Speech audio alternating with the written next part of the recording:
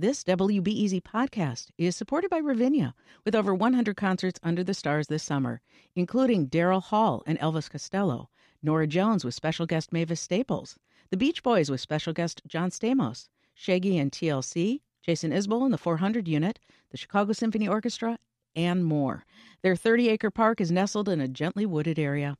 Bring your own picnic or eat at one of the park restaurants. Tickets available now only at ravinia.org. Think on your feet for our Fast and Curious 5K, a one-of-a-kind race hosted by WBEZ and the Chicago Sun-Times on Saturday, July 27th at Humboldt Park. More info and early bird registration at wbez.org/events. Hi, I'm Jen White, and this is The Morning Shift. Poet and activist Kevin Coval moved to Wicker Park in the 90s. This was back when the neighborhood was something of a hub for emerging artists, musicians, and writers. But by the 2000s, most of those artists had been replaced by higher-income gentrifiers. In Coval's new book, Everything Must Go, The Life and Death of an American Neighborhood, he celebrates the Wicker Park he knew as a young artist and examines the evolution of a gentrifying neighborhood and city. Yeah, it was a kind of perfect bohemia. You know, I dreamt of it as a kid in some ways, a kind of community that was radically open and accepting and diverse, and you could explore any idea you had about what you wanted to make. And there was an environment and a culture around you that was encouraging of that kind of experimentation and creation, and certainly different than anything I really grew up with. And so it was an opportunity for me as a very young man and as a very young artist to get kind of the thumbs up to go ahead and try to experiment and try my hand at becoming an artist. Did you feel an instant sense of place when you went there, or did you have to carve that out for yourself? You know, I was familiar with the neighborhood a little bit. Your grandfather. Yeah, my grandfather is from the neighborhood, and then I also started to come to parties in the neighborhood in high school. But once I kind of moved back into the neighborhood at the, first half of the 90s, you had to kind of make your way, but it was also very easy to make your way and kind of meet people because there was such a public life on the street. And so pretty immediately I began to meet people just walking down Milwaukee Avenue. And then I would go to places like Urbis Orbis or Earwax. And, once you sat around for a day or two, inevitably somebody would be like, yo, what's up? Or I would have to ask somebody for something. Mm-hmm. And then that's how I made my foray into building a community around me, and really a community. I was invited into a community that was, ongoing and already made. As I mentioned, your grandfather also lived in Wicker Park years before you got there. When you sort of compare notes about the Wicker Park he knew and the Wicker Park you knew. Well, yeah, and I didn't even know him. He passed before I was born, so I had to get it secondhand through my aunt, Joy Sloan, who told me one day when we were having breakfast out on Division Street, she's like, your grandfather grew up right here, and this was when I was a teenager. I'm like, yo, I know you knew that, but I didn't know that. And then so she took me to his spot at 1750 West Haddon, and then just started to tell me all these stories. Of course, when he moved in, it was a primarily Irish neighborhood. He actually changed his middle name and went by Murphy as opposed to George Marcus Coval in order to essentially assimilate and pass in the neighborhood. It didn't work out. He stayed getting beat up by some of the Irish street kids, but eventually, all of his cousins came, and it became the Ukrainian Village after that. That's really interesting. I wonder if you feel echoes of his experience in your own? I feel like I'm tethered to that block, and I feel like I'm tethered to that community because the work I do with Young Chicago Authors, the youth arts organization, is still in that neighborhood. I end up kind of even parking my car literally outside of his apartment almost every day. I go to the office, and I've been walking back and forth in front of his apartment knowingly, unknowingly for, almost 3 decades now. And I think that my experience was obviously very different from his, but I think that he kind of scraped his knuckles to make a life in that space. And when I came back to the neighborhood, there's an akin working ethos, I think, that I share with him, even unknowingly, and just in some sort of ancestral DNA. Yeah. Well, the book paints this picture of Wicker Park at the height of this vibrant art scene, but you don't write about it or view it with just nostalgia or through rose-colored lenses. You write about these really difficult times you had in the neighborhood, too. Talk about that. Well, yeah, I mean, I was young and really trying to hold it together. And I also saw a lot of people around me go through it because of economy, because of addiction, because of the incursion of police, and also then because of the rapid process that I saw transform the neighborhood in front of me. And so as much as this is like me going down memory lane, it's also trying to critically examine a process that I think we didn't necessarily know that we were a part of. I mean, at the time, I don't even know if I had the language to say that this was gentrification. It was later, it was during the process where I'm like, why are all the folks around me being pushed out and removed from a place that they've been here sometimes for generations, sometimes for a few years. But at some point, the situation changed pretty drastically. That's Kevin Coval. He's a poet, activist, and founder of Young Chicago Authors. His new book of poems, Everything Must Go, The Life and Death of an American Neighborhood, takes a look at the politicization and gentrification of Wicker Park in the 2000s and Black and brown communities at large. The official book release party is tonight at 6 at the Chop Shop at 2033 West North Avenue. Your poems pay homage to people and places in Wicker Park, many of whom are no longer around. You write about the tamale guy, you write about Mr. Rooster, and we get this very specific snapshot of these people.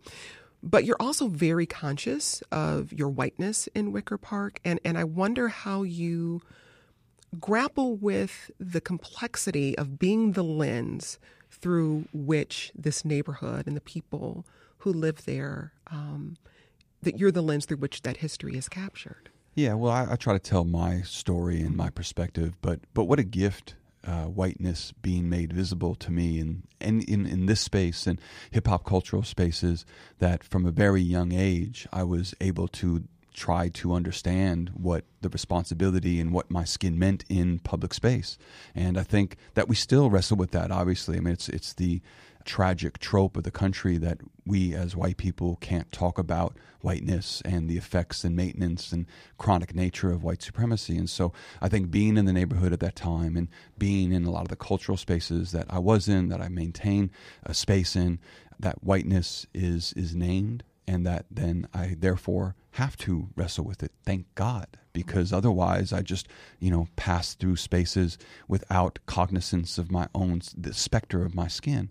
And, I think what I've come to learn is that we share a lot from a grassroots at the bottom, the pyramid level. We can gain so much from being in conversation and being community when we commune with one another, as opposed to building these ladders of hierarchies that truthfully, capitalism wants us separate and segregated. It's part of the reason why we do such a rigid job of creating segregated systems in Chicago so working people are not with one another. Because once working people get together, you begin to, one, have less of a fear of the other, but you also begin to strategize maybe ways to maintain a vibrant and radically diverse community environment.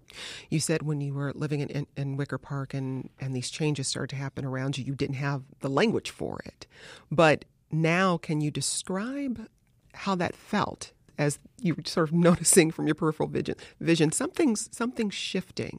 Well, and also, just seeing now this pattern repeat itself in cities across the country and cities around the world. You said you're from Detroit, and to see what's happened in that city over the last 20 years, the last 10 years, this is not by happenstance, that this is a intentional system pattern of development that is in part about the erasure of working people and about the erasure of working communities of color. And so I think when I look back at the time that me and a very big crew and a very diverse crew of artists spent in Wicker, I felt like we were suckers in a lot of ways. I say in a poem that we were canaries in the mine, we were chum in the water, and we were a stage in a much more advanced, insidious process of global capitalism wreaking havoc in the lives of working people. I would love for you to read one of your poems for us. It's called Give Us a Poem. Yeah, and this is me wrestling with the poetics of Muhammad Ali. I am the last man standing, still work in the neighborhood, but can't afford to live in it. Everyone is gone or dead or ghost. What was ours is mine alone. I stalk the streets still, uncertain who is we and who is me. That last part there, who is we and who is me really stayed with me, because I think in reading the book, you came into the neighborhood also asking that question, and you're still asking it now. Yeah. I mean, of all the people I knew in the day, I mean, I still work in the neighborhood because YCA is still there, but everyone else has been forced out. And so I really am left with wondering what that means. And I think I've learned some things about how to, try to help maintain the integrity of a neighborhood, but it's such a big, complicated, complex process that it isn't just about one person. It's about a community. It's about a city. I think for me, this book is trying to answer that, or ask that question of us all, is, ultimately, what kind of neighborhood, what kind of city, what kind of country do we want to live in for real?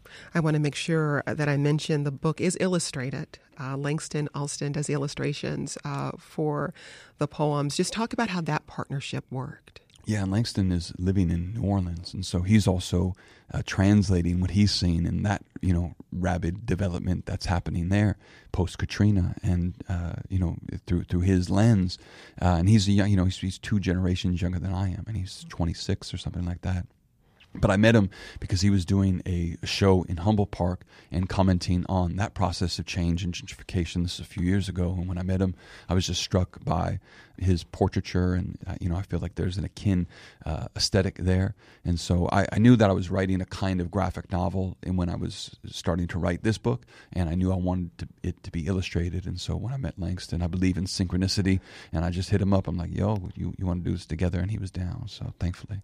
Well, this conversation about gentrification and displacement in Chicago continues, and in many cities.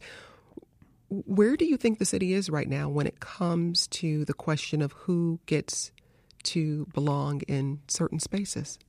Well, yeah, I think we continue to answer it in the same way we've always answered it, and who is the most powerful, and we protect and value the elite. We protect and value those who have access to resources, and we don't really spend a lot of time ensuring that working people have a right to the public space and a right to the intimate space. And so to me, that is detrimental then to the overall health and life of a city, is that it's working people, it's communities of color that created all this interest to draw all of the dollars back to the city and back to certain neighborhoods, but then inevitably those are the people who are forced out. And there is no coincidence that the erasure of a people who've been on a land is the nature of this city and is the nature of this country, that we've been doing this since white people came to this country and removed native folks, indigenous folks here. And in some ways we're doing a very similar thing. That's poet and educator Kevin Koval. His new collection of poems, illustrated by Langston Alston, is called Everything Must Go. It's available now through Haymarket Books. The official book release party is tonight at 6 at the Chop Shop at 2033 West North Avenue. Kevin, thanks for speaking with us. Thank you.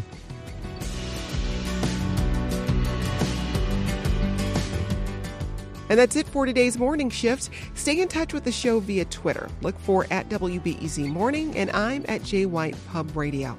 I'm Jen White. Thanks for listening. Let's talk again soon.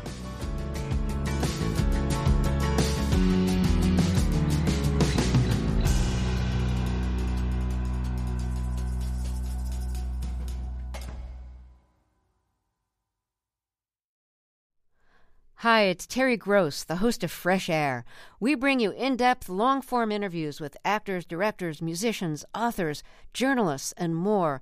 Listen to our Peabody Award-winning Fresh Air podcast from WHYY and NPR.